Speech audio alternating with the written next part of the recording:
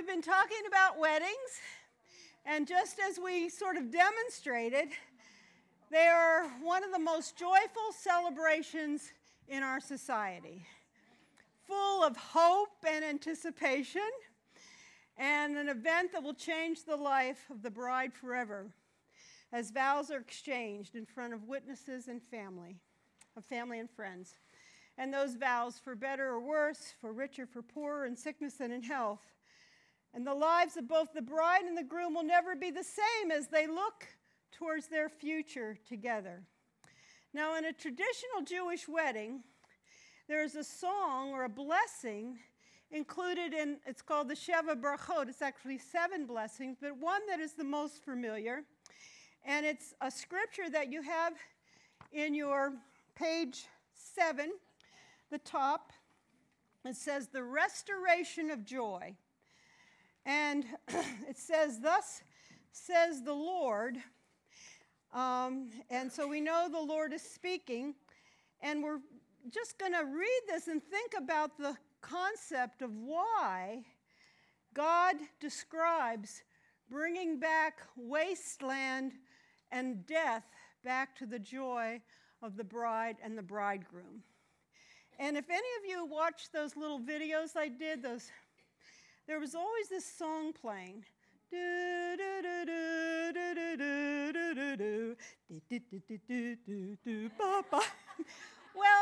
that is one of the tunes for this verse. These verses that we have in Jeremiah 33, verses 10 through 11.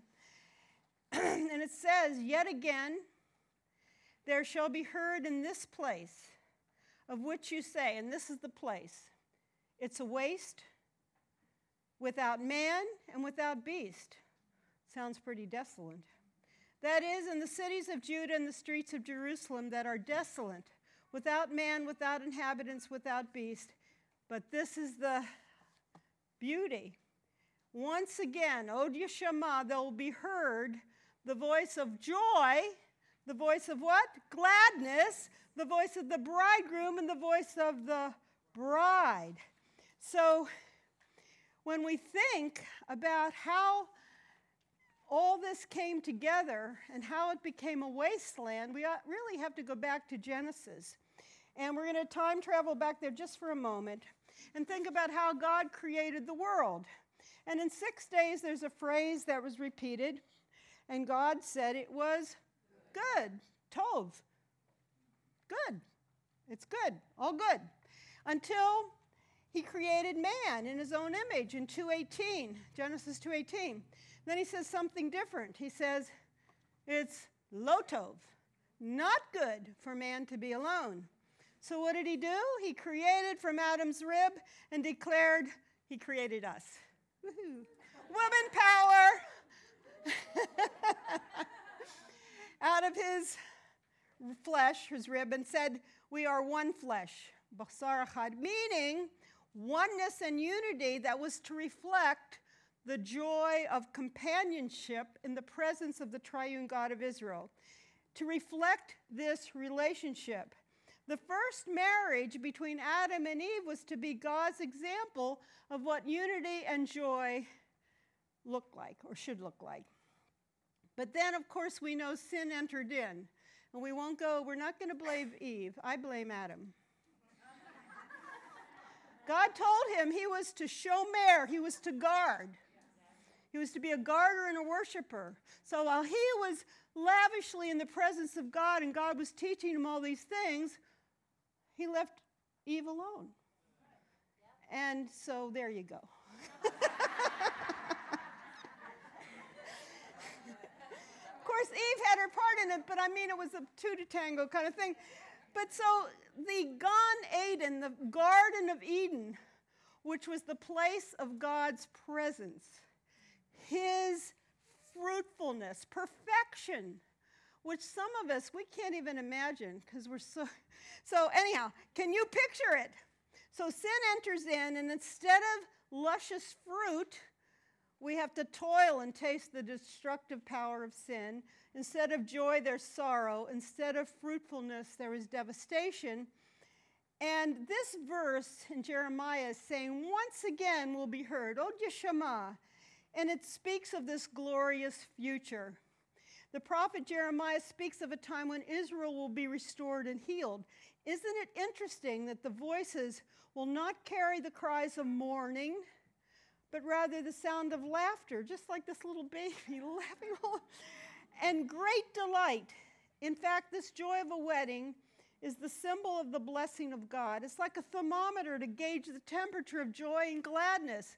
And so we've got several words here, but one word where it says the voice of joy, that's a Hebrew word, sason, but then the other word, gladness, maybe you've heard the word simcha. Has anybody ever heard the word simcha? There's several words for joy, but it's like in Jewish tradition, in Jewish life, if you have a bar mitzvah, if you have a wedding, it's a simchas, it's a joy, it's a fun thing. And so King David used it in Psalm 30:11, and we sort of demonstrated it here. Listen to this verse. David says, you have turned for me my mourning into dancing. You have loosed my sackcloth and girded me with simcha, with gladness. That's the kind of joy we're talking about. So as we look at the fourth phase of the Jewish wedding, we are entering into the greatest simcha of all, the greatest time of gladness and joy, the party of all parties, the celebration of all celebrations. And I want us to look at number 2. We sort of have a prelude to this party. And it's in Revelation chapter 19. And we've got 1 through 5, and I'm going to add chapter 6. And we've got the 4D hallelujah. All right? So we are going to look at this and we're doing good on time. Just trying to assure myself. Okay, so here we have, we saw that beautiful video of John, beloved John. And here he's still up there getting this revelation.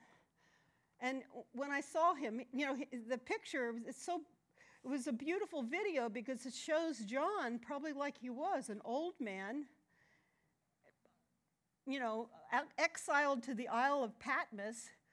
That wasn't any big whoop. That wasn't a very pretty place, So God was showing him all this revelation. And so here we have the 4D hallelujah. After these things, as it were, now let's see what after these things is. He's referring to the fact that Messiah Jesus has already conquered the enemies of God, the harlot, the demonic world system, and all who would stand against the kingdom of his groom and his beloved bride. These enemies who are counterfeit gods had deceived many. They came only to destroy and enslave. And now, just before our wedding ceremony, we have the declaration that our groom has made everything right that was wrong. Can't wait. There's so much injustice. And, we can't fix everything. God will. Everything that's wrong, he will make right. Nobody gets away with nothing. God is in control. And so now we have the response in heaven. And so it says, after these things, I heard, as it were, a loud voice. Heaven is rocking. It's a loud place. And a great multitude in heaven saying, hallelujah. Let's read it. Hallelujah. Salvation and glory and power belong to our God. Why? Because his judgments are true and righteousness. He has judged the great harlot who was corrupting the earth with her immorality, and he has avenged the blood of his bondservants on her. Here's putting everything right. And you know what hallelujah means. It's a compound Hebrew word. Hallel means praise, Yah, God. Praise the Lord. Praise God. So we have these hallelujahs coming up. So the first one is for making everything right. And then, that was wrong. And then it says, it also says in verse 3, and the second time they said, hallelujah, her smoke rises up forever and ever. And this has to do with the judgments again on the enemies of God. And the 24 elders And I think we sort of saw a picture of the elders in that video, and on their faces before the Lord, fell down and worshiped God who sits on the throne saying, Amen and hallelujah. And then a voice from the throne room saying, Give praise to our God, all you his bondservants, you who fear him, the small and the great. And I am very encouraged every time I read this, because we are there with him.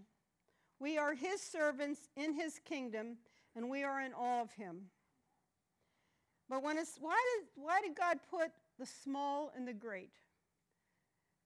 I believe it's because he wants to assure us that none of us are insignificant to him.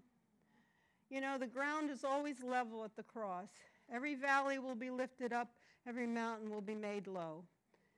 And he sees us, he loves us, he chooses us, and he doesn't want us to feel insignificant or overlooked. You might feel like that, but you're not if you're looking to him. And so at our wedding ceremony, this is the prelude, whether you're older or younger in years, or mature believer or just new in the faith, it doesn't matter. You're all important to God. We are all important. Remember, he chose you. You were his treasured possession. And he has plans for you, not just for here on earth, but for eternity. I love that. That's why the life we have now is called eternal life. And so your future hope does not depend on your mood or your frame of mind or even your season of life. We're all in different seasons. But I'm just saying, I'm just praising the Lord for being a little older. Psalm 103, he satisfies my years with good things so that my youth is renewed like the eagles. We fly above the storms sometimes. And so it doesn't matter. Your hope is determined by the sure word of God. And your hope, that confident expectation, is built on the promises of the word of God. So then we have this last hallelujah, and it gives us what it sounds like. And I forgot to give it to put in the bulletin, but I'll read it. Verse 6 in that chapter goes on, John heard, as it were, the voice of a great multitude, and as the sound of many waters, like Niagara Falls to the billionth degree. We're talking about a loud place. And the sound of mighty peals of thunder saying, Hallelujah, for the Lord our God, the Almighty reigns. Hallelujah. Let's say it. Hallelujah, for the Lord our God, the Almighty reigns. If he's reigning, what's that mean? He's in charge. He's in control. He's in control. Hallelujah for the Lord our God. Wasn't there a song? Hallelujah for the Lord our God, the Almighty reigns. Where did that come from? Hallelujah for the Lord our God, the Almighty. That must have been one of those Mary Wilbur songs. I don't know. We'll never know. I'll have to go back and look it up. And then look at number 3. It might surprise you, because it did me when I was writing this, to realize just who exactly is invited to this wedding. I know that some of you mothers of the bride probably tried to say, okay, we can't invite the whole world. Let's try to keep the guest list under 500, But it's interesting. Look what it says. We have witnesses at our wedding. And the first witness that we understand is John the Baptizer. And he says to them, you yourselves bear me witness that I said, this is John the Baptizer, I'm not the Messiah. I have been sent before him. Remember, he said, I must decrease, he must increase. The bridegroom is the one who has the bride, but the bridegroom's friend who stands and listens to him is overjoyed at the sound of the bridegroom's voice. So this joy of mine is now complete. So he is not part of the bride of Messiah. He's a witness. And we got other witnesses. Look at Hebrews, the next chapter, Hebrews 12. Therefore, John, the writer of Hebrews is trying to give us the reasons why we need to have faith and trust in God. Since we have so great a cloud of witnesses surrounding us, let us lay aside every encumbrance and the sin which so easily entangles us, and let us run with endurance, the race that is set before us. Read it with me. Fixing our eyes on Jesus, the author and perfecter of faith, who for the joy set before him endured the cross, despising the shame, and has sat down at the right hand of the throne of God. Wow. So we have these witnesses in Hebrews 11. Can you name some of them? What?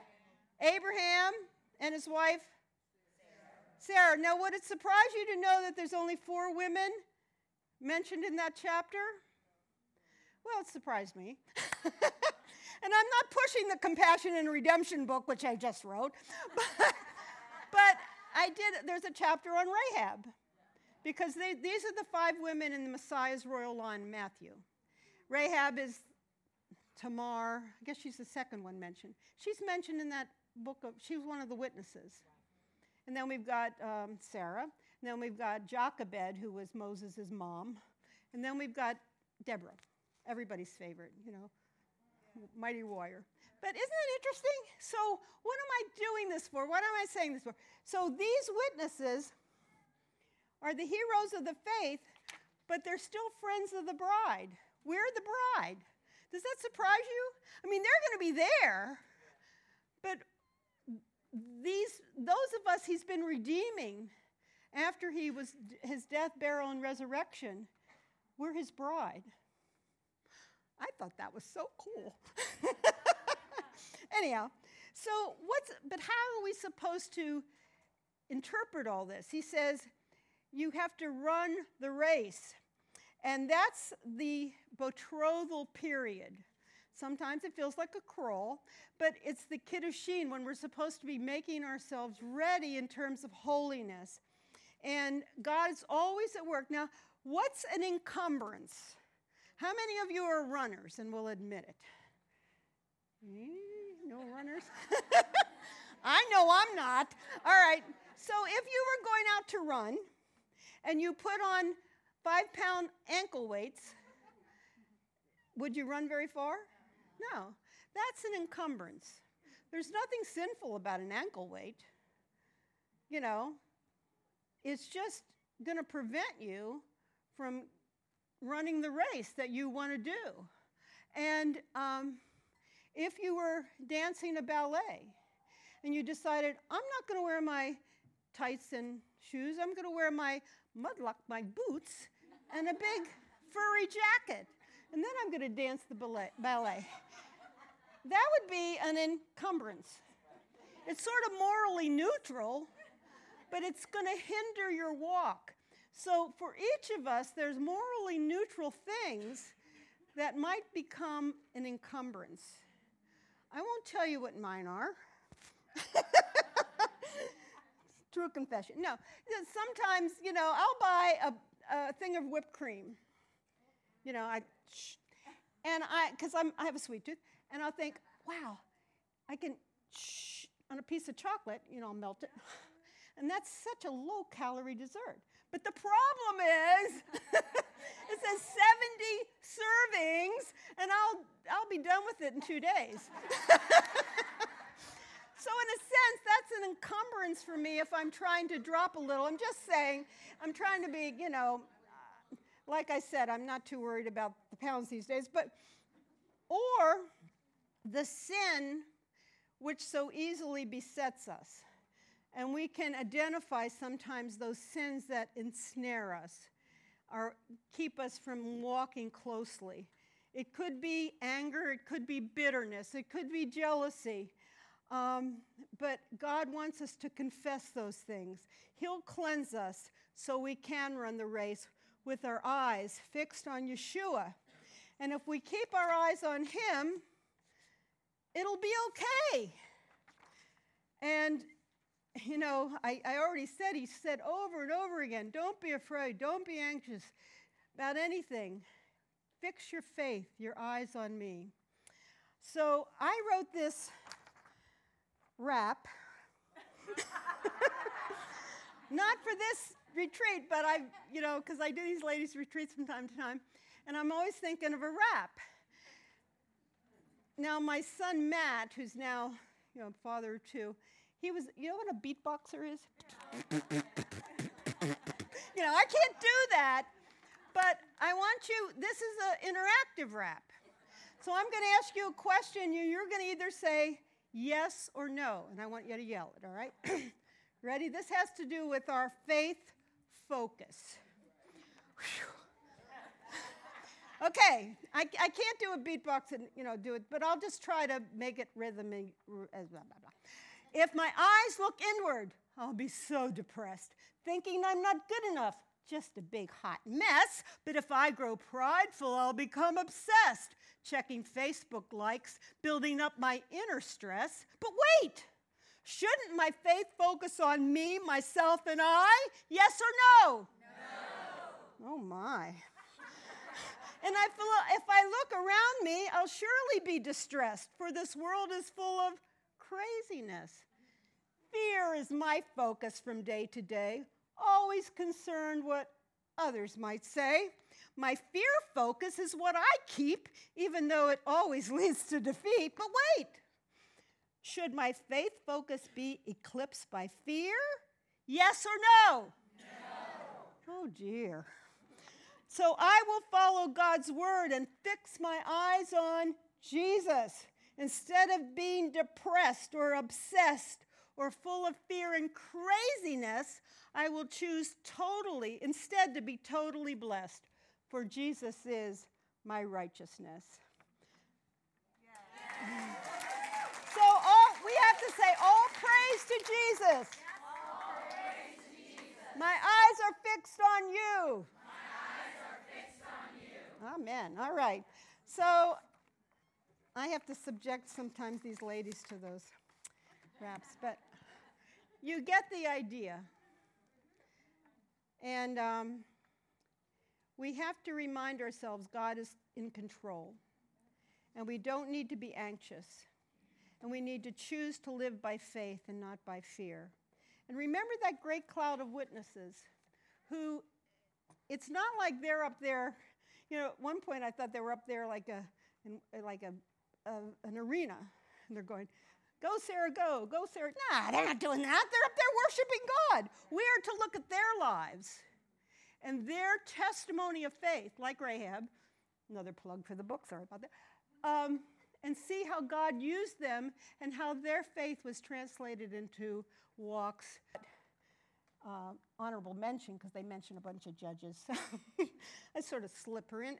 Okay, so now let's look at the scene.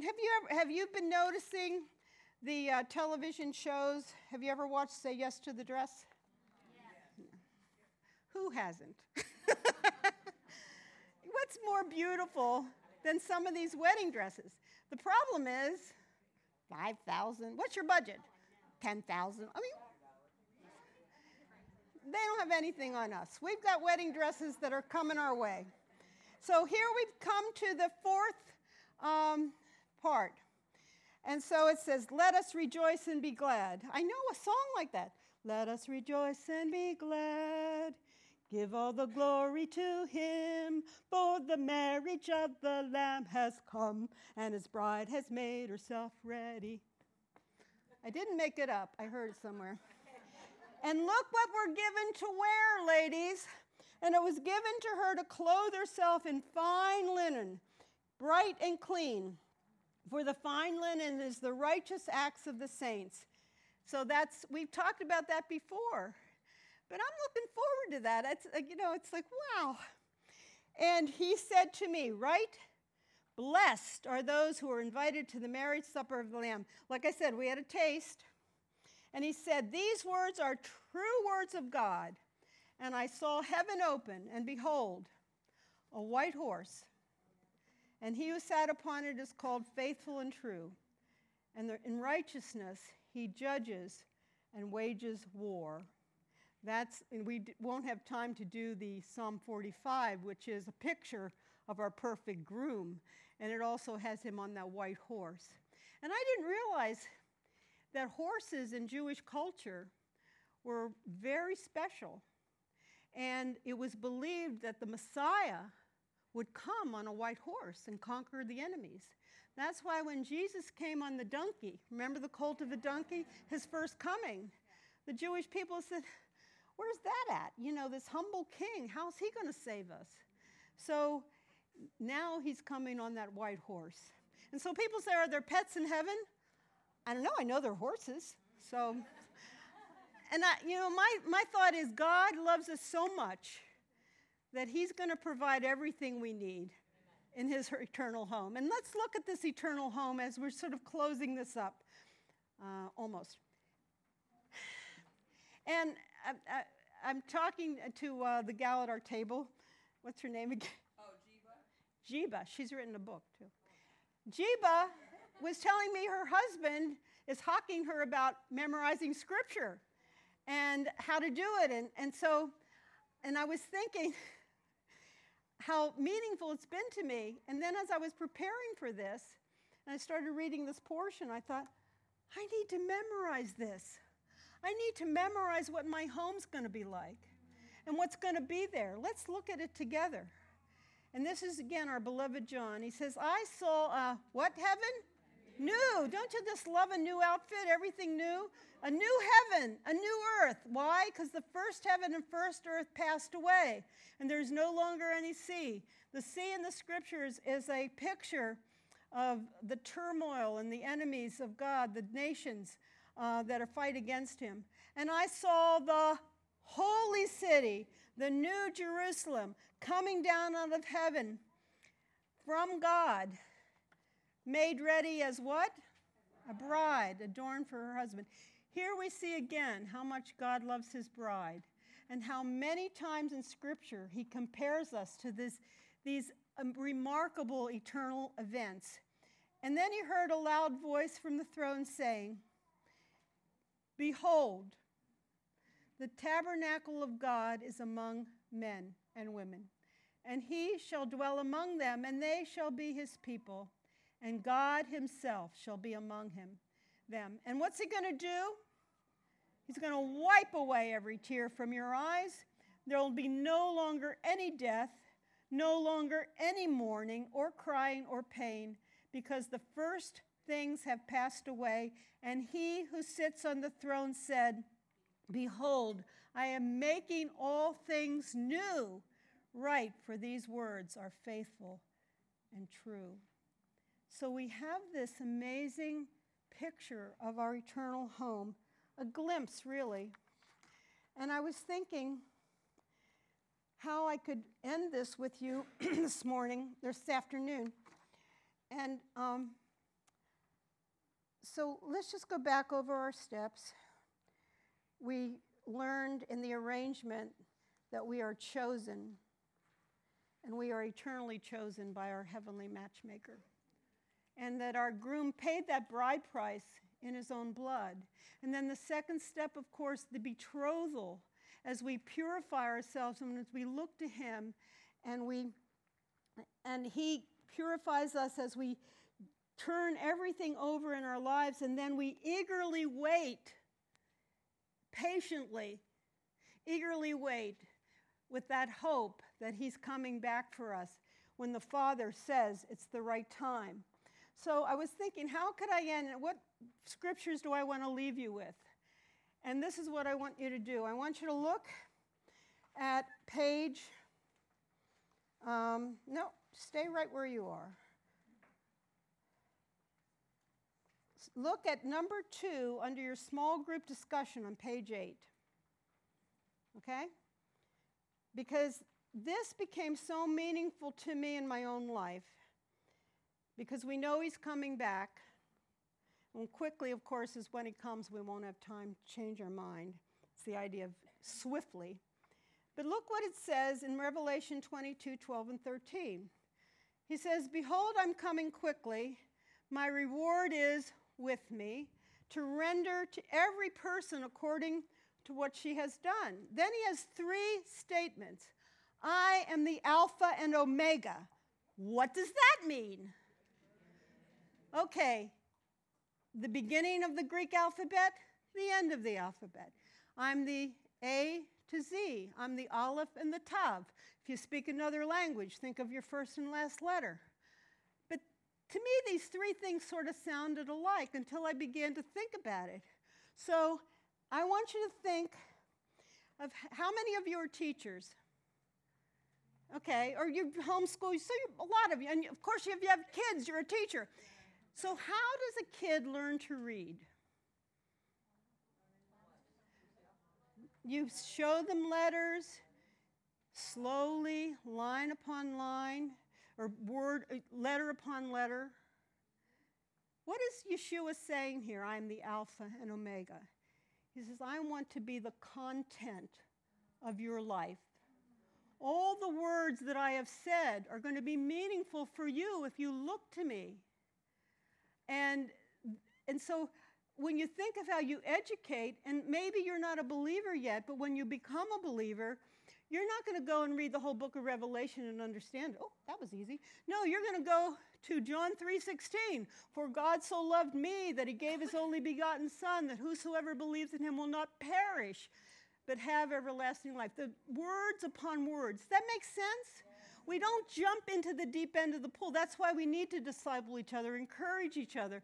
And then the next phrase. So he's not only the content, or wants to be the content of all the words, he wants to be the first and the last. Doesn't it sound sort of like he's saying the same thing over and over again? Well, the first and the last actually means he wants to be the framework of your life. Seek ye first the kingdom of God, and all these things will follow after you. He wants to be the context of your life. When you seek him first, your life will be in context. But if you push him to the side, even as a believer, your life will be out of context. And you know what Pastor Tim probably says, a text taken out of context is a pretext for anything you want. Or some preacher said that. But that's true. Do you sometimes feel like your life is out of context? It's like, does it make sense? You put him first, and it will. And then the last phrase that he has, he's not only the content, the Aleph and the Tav, the Alpha and Omega. He's the context. He's the framework of your life. And then it says the beginning and the end. He began your salvation, and he'll complete it. He who began a good work in you will complete it unto the day of Yeshua the Messiah. That's 1 Thessalonians 5, something or other. So does that make sense? I want to leave you with that because it's really helped me in thinking about who Yeshua is. I want all the words that he spoke to be the content of my life, to understand who he is and what his scripture says from Old to New Testament. And I want the context. I want to seek him first and his kingdom, and everything else will be put into context. We add it unto us. And then I want to thank him for not only beginning my salvation, but completing it. That's what this phrase means.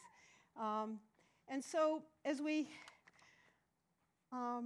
end our time together, in terms of the message, there's a little more coming. I just want to thank you. Lord, we praise you. We thank you for being the Alpha and Omega, for being the first and the last, seeking you first, knowing that you've got it all in your context, and then your salvation, that you began it and you will complete it by your grace. We thank you.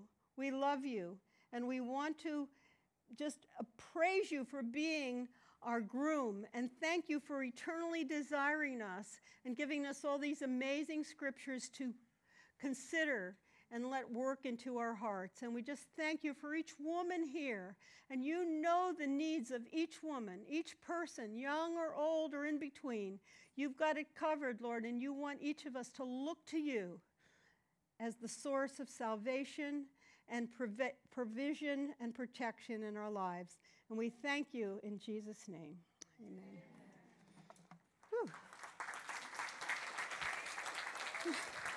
Thank the Lord.